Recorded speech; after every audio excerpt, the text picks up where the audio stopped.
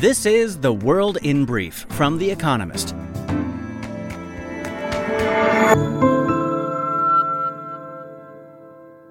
Our top stories. Russian missiles hit a kindergarten and an apartment block in Kyiv, Ukraine's capital. Joe Biden, America's president, condemned the strikes as, quote, barbarism. On Saturday, Russia gained full control of Severodonetsk in the country's east, according to local officials. The fall of the city, after months of fighting, is Russia's biggest military victory since capturing Mariupol in May. The Utah branch of Planned Parenthood, a women's health service provider, filed suit to stay the state's abortion ban. Utah is one of several states with a trigger law on the books, immediately banning the practice after the Supreme Court overturned Roe v. Wade on Friday. President Joe Biden called the court's decision, which ended the right to an abortion, quote, a tragic error, though a spokesperson said he had no intention of adding more justices to the bench. America, Britain, Canada, and Japan announced a ban on imports of Russian gold, the latest in a string of sanctions designed to tighten the squeeze on Vladimir Putin, Russia's president. Russian gold exports were worth $15.45 billion last year, and oligarchs often invest in bullion to soften the blow of Western sanctions, said Boris Johnson, Britain's prime minister. Talks to revive Iran's stalled nuclear containment deal, the Joint Comprehensive Plan of Action, could restart within days. So said the EU's top diplomat during a trip to Tehran, Iran's capital. America has already indicated a willingness to return to the seven-party agreement, under which Iran constrained its nuclear program in return for sanctions relief. It was negotiated under Barack Obama, then abrogated by Donald Trump. Sri Lanka raised the price of petrol a day after its energy minister said there would be indefinite delays to future shipments. Kanchana Wijesakara blamed, quote, banking and logistical reasons for the country being almost without fuel. The crisis is one facet of an economic collapse which has seen Sri Lanka's foreign currency reserves depleted by a combination of poor policy choices and external shocks. Vladimir Putin told Alexander Lukashenko, Belarus's dictatorial president, that Russia would supply his government with nuclear-capable missile systems. Mr. Lukashenko requested Russian aid in response to NATO activity near its borders, according to Russia's foreign ministry. Earlier, Ukraine accused Russia of trying to drag Belarus further into the war after sites in northern Ukraine were pounded by more than 40 missiles fired from Belarusian airspace. Joe Biden signed into law the most significant gun safety reform in 3 decades, days after the Supreme Court extended the right to bear arms to public places. Among other things, the bipartisan reform incentivizes states to pass red flag laws, which allow courts to authorize police to confiscate guns from people deemed dangerous. The law was prompted by a mass shooting in Texas last month. And fact of the day, 84, the number of countries that have become less peaceful since 2008.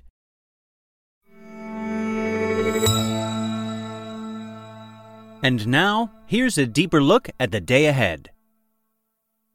Russia returns to Ukraine's capital. Russian missiles provided a dark dawn chorus as they fell on Kyiv in the early hours of Sunday morning.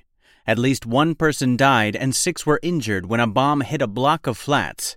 A playground nearby was also bombed. It was the first attack on Ukraine's capital city in several weeks. The strikes were probably meant to serve as a warning to Ukraine and its backers at a critical moment in the war. But if the intention was to break Western unity before the G7 meeting and NATO summit, it may have had the opposite effect. Ukraine is being considered for membership of the European Union, as is Moldova. Boris Johnson, Britain's prime minister, has urged G7 leaders that now is, quote, not the time to give up on Ukraine. The country needs all the help it can get. In recent days, Russia gained full control of Severodonetsk, a city in the country's east, in a long-awaited military victory. Its forces are now closing in on nearby Lysychansk.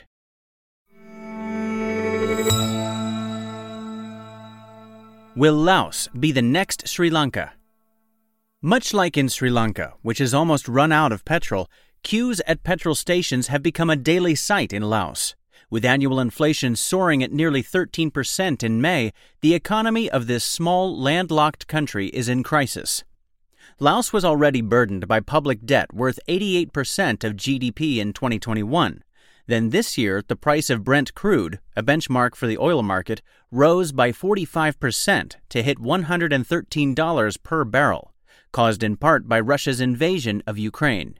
An increase of American interest rates pushed up the price of imports. International ratings agencies warned that Laos is on the brink of default. Though Laos is a tightly controlled communist dictatorship, there have been flashes of public anger. In response, the government has announced plans to raise the minimum wage and reshuffle the cabinet. That may not be enough, however, to stem the public's rage.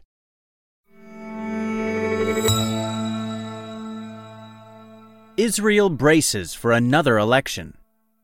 On Monday, the Knesset, Israel's parliament, is expected to vote to dissolve itself and announce a general election for later this year.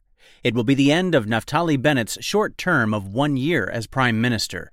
Yair Lapid, the foreign minister, will replace him until a new government is formed. Benjamin Netanyahu, the former prime minister who was turfed out by the Bennett-Lapid coalition last year, is raring to get back into office. But because he's not assured of a majority in the coming election, he is trying to postpone the dissolution vote so that he can establish a coalition that involves members of the current parliament. Mr. Netanyahu failed to muster a majority after the last 4 elections and is unlikely to find one now. Even if he manages to delay the vote by a few days, Israel is almost certainly headed for its 5th election in less than 4 years. Businesses wary as America's economic outlook weakens. There is not much to be cheerful about in the latest run of economic news in America. Inflation is at a 4-decade high, interest rates are up, and the stock market is in rough shape, all while retail sales are sliding and housing sales are softening. Figures expected on Monday may add more gloom. Orders for durable goods, items which are expected to last longer than 3 years, such as computers and machinery, may have remained at about the same level in May as in April. This would suggest that business investment growth is grinding toward a standstill. The risk of an imminent recession is still limited, thanks in part to continued strength in the labor market, but a leveling off in goods orders would show that businesses are becoming more pessimistic. Spending restraint should help dampen inflation. The question is just how painful the journey will be.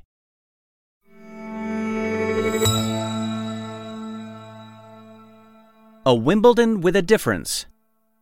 Wimbledon, Britain's annual tennis tournament, known for its archaic traditions, has long been distinctive in the tennis world. The 135th edition of the contest, which starts on Monday, is remarkable for less historic reasons. In response to the war in Ukraine, organizers have banned Belarusian and Russian players. It is the only tennis tournament to have imposed such sanctions. Those exiled include Daniil Medvedev, a Russian and the world's top-ranked men's player. The game's governing bodies disapprove and have ruled that players' performance at Wimbledon will not count towards their global rankings. Although some players will be disappointed, Wimbledon remains prestigious. It is one of 4 Grand Slams in the game.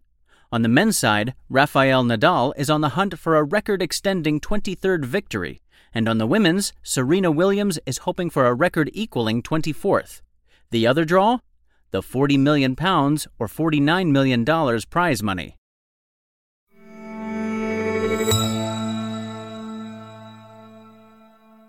Daily Quiz.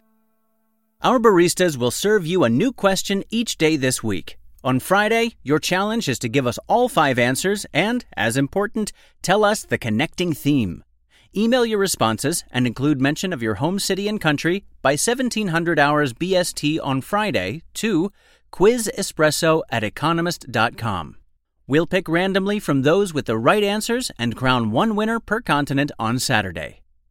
Monday. Who was the first African American woman elected to the U.S. Senate?